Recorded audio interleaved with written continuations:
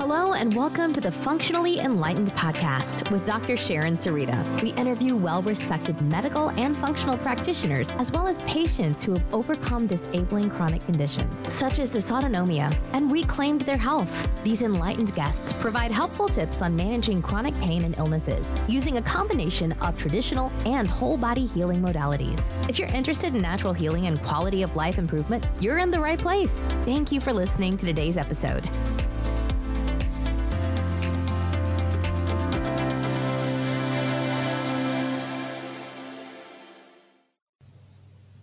Hello, everyone.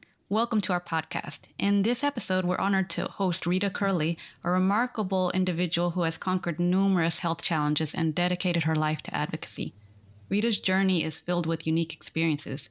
She was diagnosed with dysautonomia, PCOS, and MCAS. She's a mother to a young daughter with nonverbal autism, and she's a survivor of domestic violence and sexual assault. Also, she's a former law enforcement officer. Her commitment to helping others is truly inspiring. However, unforeseen medical complications forced her to leave her career as a law enforcement officer. Rita's determination and holistic approach to wellness led her to a path of recovery and remission. In sharing her story, Rita aims to inspire others in the quest for a balanced and healthier life. Rita, we thank you so much for taking some time out this morning to speak with us. We'd like to get to know you a little better, so can you share some more about your personal journey towards your healing? Absolutely. First, I want to thank you, Sharon, for inviting me onto your podcast. I'm a fan of it. It's been helping me in my healing journey, and it's a privilege to be here to have the opportunity to be a part of that movement you're creating right now. So thank you. To say a little more about myself, I'm 38 years old. I'm currently working as a Title IX investigator at a large publicly funded research university in the Northeast. Not only am I a former police officer, but I'm also the wife of a police officer. So it's still very much a part of my daily lifestyle. When I have free time, I enjoy spending that with family and friends outdoors, hiking, pontooning. I love gardening, cooking, reading, writing. Some things I'm trying to get back to from before I fell ill: mountain biking, running, and weightlifting. So I like to stay active and stay connected with people. And I think the hardest part of being as sick as I was that I really had to pull away from that to address what was going on. Mm-hmm. I can imagine with your line of work, in addition to your own illness, the amount of stress you've been under or you were under is probably a huge burden. And can you tell us a little bit about how you felt working and undergoing your own journey to a diagnosis? It was, I want to call it unbearable some days, but that's not true because I did bear it and I made it through. But it really felt very overwhelming some days. And I think a big factor of my getting sick was, or as sick as I got, was that I was so focused on helping other people that I really forgot that if I don't take care of myself, I'm not going to have anything to give. And that's the point that I got to. I just spent it all. And it forced me to step back and change the way that I was operating. So you give and give and give, and you probably didn't expect much in return. I see this often with chronic illness warriors, and that, we're more of givers and we do sacrifice ourselves just for the benefit of others. And there's nothing wrong with that. But as you mentioned, there should be a line that we draw so that we don't allow ourselves to be overburdened with all of the internal and external stressors. In you taking all this in, I'm sure you experienced a wide range of symptoms during you're probably still experiencing some of those symptoms. Yes. However, can you talk to us about how you learned it might have become a chronic condition versus something that could have been tackled by traditional medicine? Yeah, so what I'm learning now, they say hindsight's 20/20. It's so true. I've had these symptoms since I was about 7 years old. My mother passed away from lung cancer when I was 6, and I've learned a lot about the connection between trauma and well-being. And that was probably, what tipped this off in the beginning. And for years, I struggled with severe migraines, fainting, anywhere from having a complete lack of a period to having a period that was 60 days long with hemorrhaging, tachycardia, SVT, vertigo, tinnitus, anything from black spots in my vision to complete blackouts of vision, serious mood swings that really felt like out-of-body experiences that I had no control over. They were really scary. Insomnia, joint and muscle pain, to the point of, taking your breath away. This isn't just an annoying sensation. This is like stops you in your tracks level of pain. Weakness, lack of coordination. At one point, I didn't have the coordination to crack an egg. Fatigue, various bacterial infections, acne, hair loss, hair overgrowth, ulcers, thrush, bruising, extreme weight fluctuations, nausea and vomiting, paleness, and not just, being a pale person in the winter, like to the point where people would comment on it all the time. Extreme sensitivity to cold and heat, blood pooling, confusion, lack of memory, and rashes of all varieties. And I've dealt with those things for the majority of my life. At certain points, they peaked. I would say during my pregnancy and my labor and delivery, which ended up being an emergency C-section following 28 hours of labor, there was a noticeable peak in symptoms at that point, as well as after being on the midnight shift as a police officer for several years, things really peaked. And then at its worst was after the third time that I contracted the COVID virus. And that's at the point that it became completely disabling. What you pointed out, or what I'm hearing, is that during some major stresses in life, pregnancy is a pretty long-term stress, but as you mentioned, the actual, going into labor and then having to go into emergency cesarean, that's incredibly stressful on the body. And it's amazing to see how we're expected to jump back to normal routine when we have undergone such an invasive procedure, while at the same time trying to be a caretaker for an infant. That definitely is a huge stressor. And you mentioned with the job, like I can imagine, maybe I can't imagine, and you can tell us a little bit more of what it was on that side of things. I can imagine from what I've seen on TV shows and whatnot, just even watching those is enough of a stressor on my body.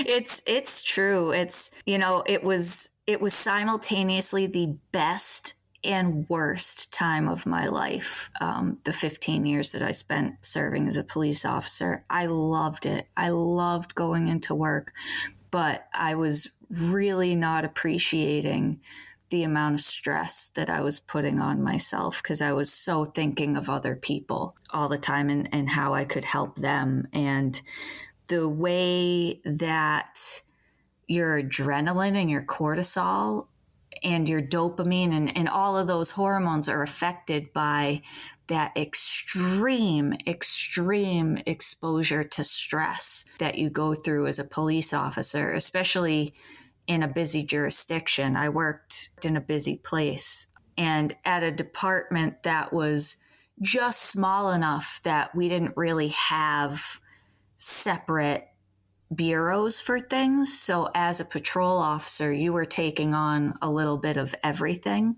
And those constant spikes of, okay, 1 minute I'm sitting here, I'm trying to eat lunch, and now I'm running to, a baby having difficulty breathing. Okay, I took care of that. That's over. Baby's okay. I'm going to go try to get my lunch again. Oh, wait, no, now I'm being called to a car accident. Unknown injuries. You show up there, you take care of business. And it's this day in, day out, year after year exposure. And it compiles, and you can see it when you look around the police department. in my department, there was a wall of pictures of people that had reached retirement. And in policing, you, on average, retire younger than your typical job. And I'm looking at these pictures around the room, and I mean, these people looked like they were 70 years old and they were 50. And I think that says a lot about what stress does to your body. The longevity factor, it goes out the window. Yeah, and you know, I heard and I saw so much people going out early from heart attacks or cancers or, alcoholism and the disease that brings with it, or, narcotics addictions, all sorts of things. And people will look at that person and be like, oh, they were weak. They let the job get to them. And I would always think to myself, it's amazing they made it as far as they did. Deep. Yeah. With this type of work. And even, we experience traumas differently to things, whether it's surgical trauma or like abusive relationships, which you have a lot of experience with in both personal and in the workforce. Mm-hmm. All of that is to say that, traditional medicine will say stress is a big problem, but they don't give guidance on what specifically about the stress and how to calm it down. So we're talking about physical, chemical, emotional, mental, all of that disrupting our HPA axis. And like you mentioned, the cortisol dysregulation and the impacts to our circadian rhythm. So we're having to deal with all of this, making an imbalanced hormonal system for sure. And that cascades to all of the other functions in the body. A lot of people don't make that connection. And I guess we didn't to a certain extent because we pushed for so long. Yeah, I mean, I was working with young men that, in their mid-20s are being diagnosed with fatty liver disease, and they're not big drinkers. So you have to think to yourself, what is that? And their doctors just tell them, oh, you need to go on a diet. And I'd be talking with them and I'd be like, it's not the diet. Your liver should be able to filter these things at your age. So what else is it? And, I didn't know the answers at that time, but I was at least in the mindset where I was asking those questions. And I would ask those questions of my doctors and they would just say they didn't know. The body's mysterious is an answer I got a lot. Or when I was having my own health issues and having tests come back, sometimes normal, sometimes not, but not being able to really find a root cause that they could treat physically, they would call me weird, which I think is terrible bedside manner. Mm-hmm. I was often referred to as a red flag case. Yeah. I was told, your circumstances are going to be dire if you don't change something. And I would tell them, I understand that, but you're not telling me what I need to change. Mm-hmm. So in that respect, they were creating more stress around the problems that existed. And they were offloading their own stress of not being able to figure out what it was onto me and putting the blame on me, which I think was unfair. I do accept responsibility and accountability, but if you're a healthcare practitioner, you really need to be cognizant of what you're saying, how you're saying it, how it can be interpreted. And is this going to be helpful for this person ultimately to hear this? Or am I just creating more stress and fear? Yes. That fear is something that is provoked often when we're shuttled around from specialist to specialist. And I know I've seen well over a dozen, and you've seen a lot. Do you recall approximately how many different specialists you've seen over the years? It's just shy of 20 different types of specialties. But then you think I've seen, 3 to 5 of each of those specialists. So you can imagine how much time I've spent in doctors' offices. Mm-hmm. And that's not even counting the emergency ambulatory trips and the hours that you spend sitting in the ER waiting for your test results to come back to be told, I can look at you and I can see that there's a problem, but if I were to take these results and put them next to a textbook, you're perfectly healthy. Right. Or at least you're within the lab range that excludes you from that disease state. So, correct. Yeah, those labs, especially in the emergency room, we go because we're seeking help because we're in such a dire place at that current moment. But unfortunately, they're not equipped to handle chronic illness, Right. Right. Definitely much needed for those emergency situations. And it'd be a fantastic situation for people with chronic illness to be able to find assistance there when they're having anaphylaxis or if they're having an episode with gastroparesis or something like that. But in my experience, it hasn't really been helpful other than things like IV fluids that were definitely needed at that time. Right. Right. And, I won't deny that, like you're saying, they helped me in those acute episodes. But then when you're seeking guidance after that acute episode is over and you're like, okay, well, why did this happen? Where do I go from here? And they just push you back to your PCP. It's very disheartening. We're going to revisit this again just briefly, but yeah, whenever we get sent back to our PCMs or PCPs, it's generally the same workup. We look to be within the normal range, excluded that disease state.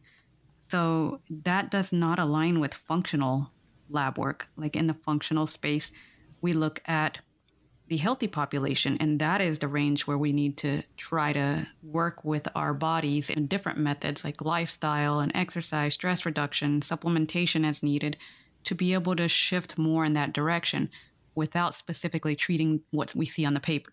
Like right. People with symptoms, and we should be able to tell when things are working. But when we're in such a fight or flight state, when we're really desperate to find answers, it's really hard to notice when symptoms are improving. Yes, I would agree with that. And I got typecasted into a lot of the misdiagnoses that I had just simply because I was a police officer. When they couldn't find the answer, they're like, oh, you have complex PTSD. It does all sorts of weird things to your body.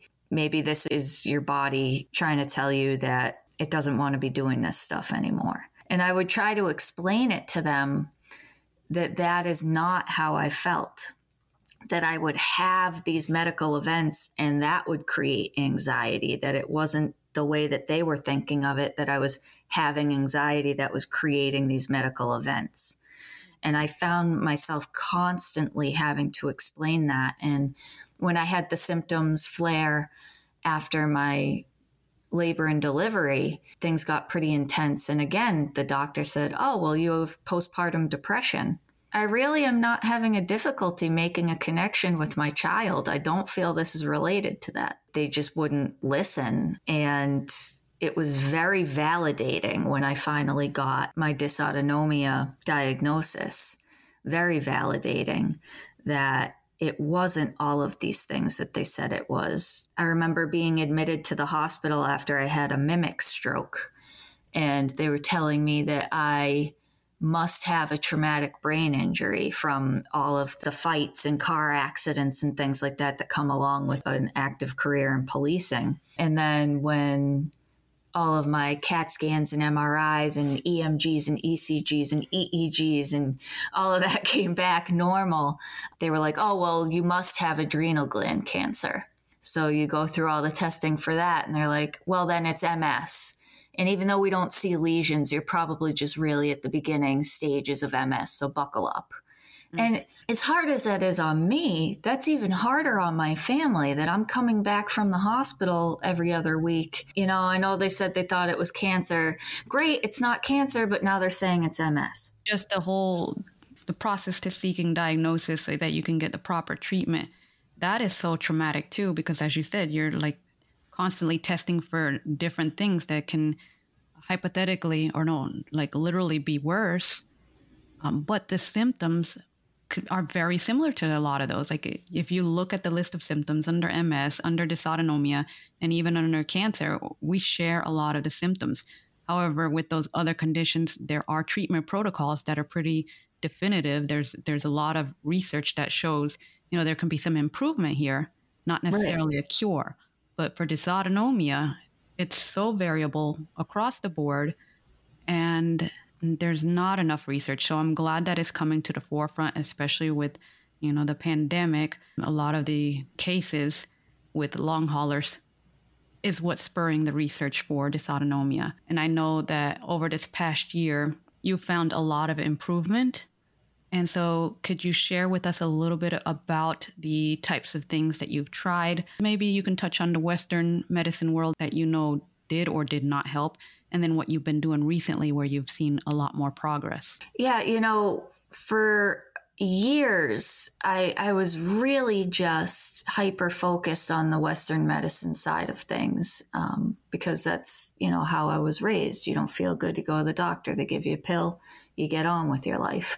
And it just seemed, it didn't seem, it was the fact that the more pills they were trying to shove down my throat, the sicker I was getting. And I really had to step back and take a look at that and say to myself, how many times am I going to do this to myself before I finally take the one pill that, puts me over the edge into an injury? And that was kind of the beginning of me turning towards more holistic wellness. I'd say my entry into holistic wellness was actually talk therapy. And that really opened my mind to understanding how trauma was affecting my physicality. It's funny because I had, obviously with the fields I was working in, I was a very trauma-informed person, and I always understood how it affected other people, and I was incredibly empathetic to that. But I couldn't look in the mirror and tell myself, I love you, I want to take care of you. I couldn't do it. I can do that now, but I could not do that when I first started going into those holistic modalities. So I then ventured into tapping or EFT, where you hit pressure points while you're talking aloud to yourself, acknowledging, the symptoms that you're having. That was incredibly helpful. DNRS, the dynamic neural remapping system, aka limbic therapy, that was really, really great. And then, as I had mentioned earlier, Reiki therapy. I'd say that those are the four things holistically that have really helped me. Western medicine wise, I do still see my cardiologist, my endocrinologist, and my allergist. But to be completely honest, I almost don't know why I'm seeing them anymore. And one of them recently during an appointment told me that they were sorry that I was paying to visit them because they were actually learning more from me than they were helping me. Wow. And I suppose in a way that's why I keep going, because I want them to see my progress and I want them to see what I'm doing and to take that and suggest it to other people. And I think once you have Western medicine doctors acknowledging this, saying, I can't treat this. Why don't you go see a nutritionist? Maybe you should go talk to a therapist as opposed to a psychiatrist. I got sent to a lot of different psychiatric doctors and methods like EMDR and doctors that wanted to put me on this antidepressant and that antidepressant. And ultimately they made me worse because at the bottom of it, at the crux of all of it, was a hormone imbalance that those medicines were just exacerbating. I can relate a lot with everything you're saying right now. Definitely, I went through very similar process, even with the pharmaceuticals. Yeah, so not that anybody wants to be diagnosed with a chronic illness like dysautonomia. That's daunting in and of itself. But to touch back again and how validating it was that I wasn't losing control of my mind, that, I didn't have cancer or MS, that I have something that is still very misunderstood. And there's a lot of research going into it. And that gave me a lot of hope that, okay, I can keep trying and I'm going to keep trying as long as it takes. And that led me to the Enable Your Healing program with Mary Ruddock that, at the foundation of it, it's nutritional, but it also combines all of these lifestyle practices that you may think to yourself in the moment, like, oh, this is a little silly for me to be doing. I feel silly doing this. But then you realize after a month of doing it, oh, I'm seeing improvement in my sleep. Well, that's huge for my healing. I better keep doing that. Or for me, you know, when I was at the worst point of my disability, I literally couldn't eat. The mast cell activation syndrome was so bad that if I was going to eat, I was on a long-term antihistamine, so I had to take Zyrtec every day, twice a day usually. Pepsid as an acid blocker. I'd have to take Benadryl and I'd have to take Ativan, which people think of Ativan as a psychiatric drug, but really what it is a powerful short-acting antihistamine. And I would have to take all of those medications just to eat, and I still wouldn't feel good. And I got to a point where I barely weighed 100 pounds, and I'm 5'8". And, you know, I call it my previous life. In my previous life as a police officer, you know, I was this tall, strong, 145 pounds, but still a size 2. So you can imagine how athletic and muscular that build looks, down to not being able to look at myself in the mirror because I could see every single rib in my back. And my doctor's telling me, we're going to have to be putting you on a tube soon if you can't figure out a way to eat. And, you know, I started Mary's program, and the funny thing about it is you're only eating soup. I mean, I'm 11 months into it. I still eat only soup all day. And I actually started gaining weight because my body was getting the nutrition that it needed in combination with the lifestyle practices that were calming my nervous system down enough to allow me to absorb that nutrition. And, you know, sitting here talking to you today, I'm not where I want to be yet, but I'm 125 pounds now. That's significant. I'm off of all medications that I had been taking, except for occasionally needing Ativan or Benadryl when I'm having a reaction to trying a new food. You can't deny that progress, as much as it's not a popular way of living right now. You can't deny it. And that's what my doctors are really in awe of. They're like, you know, we've tried you on every medicine in the book, and you're eating chicken soup and it's healing you. And I'm like, it's not quite that simple, but essentially, yeah, it's not the medicines. It's the lifestyle. This is my thought on it, on the actual protocol that we are both on. It is beyond the soup. Like, it's whole foods. Like, you're always shopping organic, non-processed, grain-free, which is always recommended across the board. Like, we want to be as free from toxins as possible.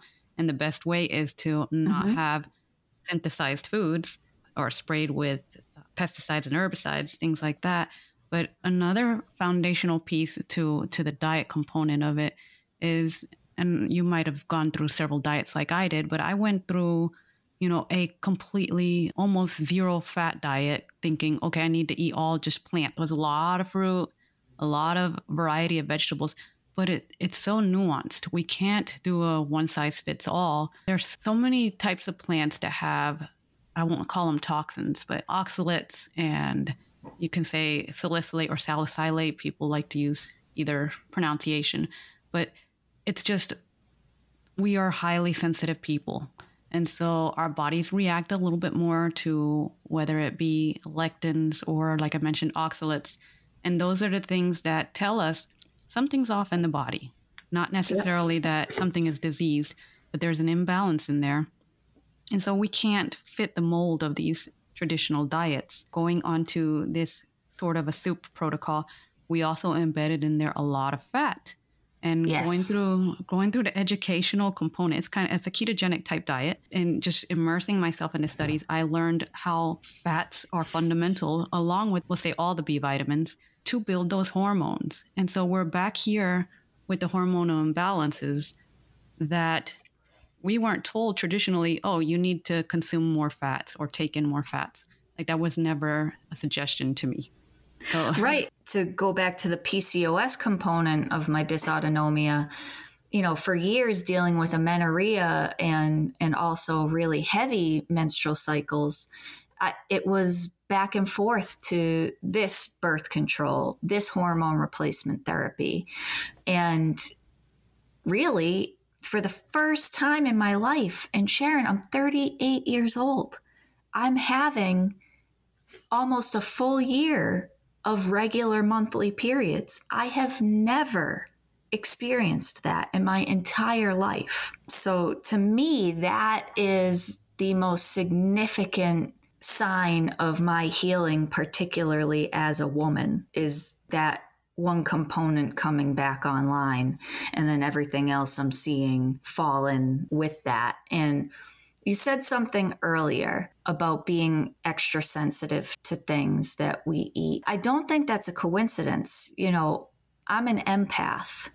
That is why I was so good at my job as a police officer, was having that extra sensitivity, not only to people's emotions, but also now I'm learning in my own body to everything that's in my environment. So, yes, my nutrition has very much changed as part of this protocol, but also the detoxification of my surroundings, not wearing makeup anymore, using all natural animal-based beauty products, using my beauty routine has just completely changed.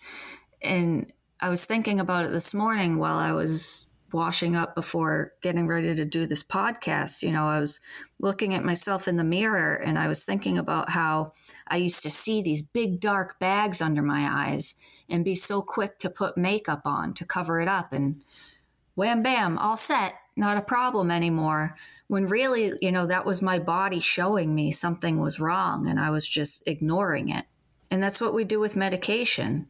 You take one medication to stop one symptom and it creates another one, and you hop onto another medication and another and another and another, until pictures saved in my phone of the, more than a dozen prescription pill bottles that I had on my bathroom counter at one point. And now what sits on my bathroom counter is a couple of vitamins, and that's what I take every day. And I feel better than I ever have.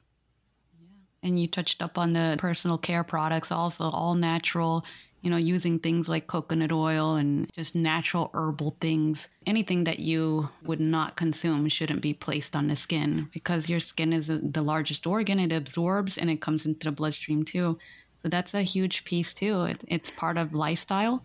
Yeah, like never did I think I'd be rubbing beef tallow and goat lotion on myself, and I think I look better now than I did 10 years ago. I'm hopeful that as I continue with this protocol, it's just going to be looking better and better. And I have so many friends, in our age bracket that are turning to things like Botox and things like that. And I was working with a young girl, 23 years old, and she looked at me and she goes, "Do you do Botox?"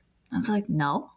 She's like, "Your skin looks like mine. How old are you?" And those may seem like rude questions, but like I'm happy to answer them at this point, because like I want to show that young girl, like, I'm almost 40. I've never touched those things. I changed my diet and my lifestyle, and my skin improved with it, and in a permanent way, not in a temporary way that I have to go touch up again in a few months. So that getting those kind of comments from strangers and acquaintances is pretty powerful too. More evidence that's showing you're on the path to healing, the path to recovery from maybe even remission is the word that I'm looking for. That's the goal. Yeah. And for clarification to our listeners, we mentioned the consumption of a lot of protein and fats, and this isn't just things that you would pick up in fast food or conventionally raised products. Like you always want to look for that grass-fed, like pasture-raised animal product. And also in terms of the fat, it's not seed oils, it's not margarine and things like that. We're looking Correct. at healthy fats, Yep. butter, raw butter preferably. There's ghee, which is like touted number one, especially for That is what I live off of, is ghee. I go through a glass jar of that every couple of days. I never thought in my life I'd be sitting there consuming almost 190, 200 grams of fat in a day and not be having a heart attack and actually be feeling functionally much better than I was. And I don't know, when you step away from convention, right? Mm-hmm. And you start to see these improvements, it just causes this ripple effect of opening your mind to all the possibilities of what's out there and wanting to learn more and try more and understand more and be, again, just open-minded to all the different modalities that people are using to get better and understand that there's an infinite amount of approaches out there. And I think the best thing, for those of your listeners that are out there that are spiritually based, I am. And I know I like to think of things as happening for a reason that maybe I don't even understand at that time. But when my daughter was diagnosed with autism, I used to pray constantly, please help me to find a way to just bring her ease. I'm not one of these people that thinks, I have to cure the autism. Neurodivergence can be a beautiful thing, and I am an advocate for that. But there are some comorbidities that come along with autism that can make life very difficult for people on the spectrum. And I would just pray that I would know what to do for my daughter, even when she couldn't tell me how she was feeling. And getting this sick forced me to learn about the nervous system and its connection to the gut and that gut-brain axis. And I've been altering my daughter's diet as much as she'll allow. She's a little bit rigid, but I have seen the improvements in her behavior and her mood, just making a switch to grass-fed or A2, or reducing significantly the glutens and sugars that she's consuming. And she's not on any behavioral medication, which is something that's pretty uncommon from what I've seen. And she's a happy, healthy kid. And I think that we're on this journey together. And in that sense, I don't think that it's an accident that I got as sick as I did. And I'm the type of person that's willing to share these things with other people. So for that reason also, I think that there's a reason. And I've brought this not only to the neurodivergent communities that I work with, but also police officer wellness. I'm obviously still very connected to that community, and I have people coming to me and asking me now to help them with their nutrition. And I'm not a nutritionist, and I always refer them to find a proper practitioner, but it's pretty cool to be able to sit down and have these conversations with these people that, this is what worked for me. And I think it's really going to help reduce your stress and create longevity in your career and your life. Yeah, beautifully said. I do believe that learning as much as possible, advocating for yourself, and definitely thinking outside of the box are all critical pieces to the chronic illness community that's been struggling and looking for answers. Now they know that their health is more in their hands than they were led to believe. And that's not saying that they're going to be cured. Everyone's going to be cured of all of their ailments, but there are a lot of practices that we can take on that might lessen that burden. Yeah, you can make the choice to find joy and gratitude in truly everything that you experience in life.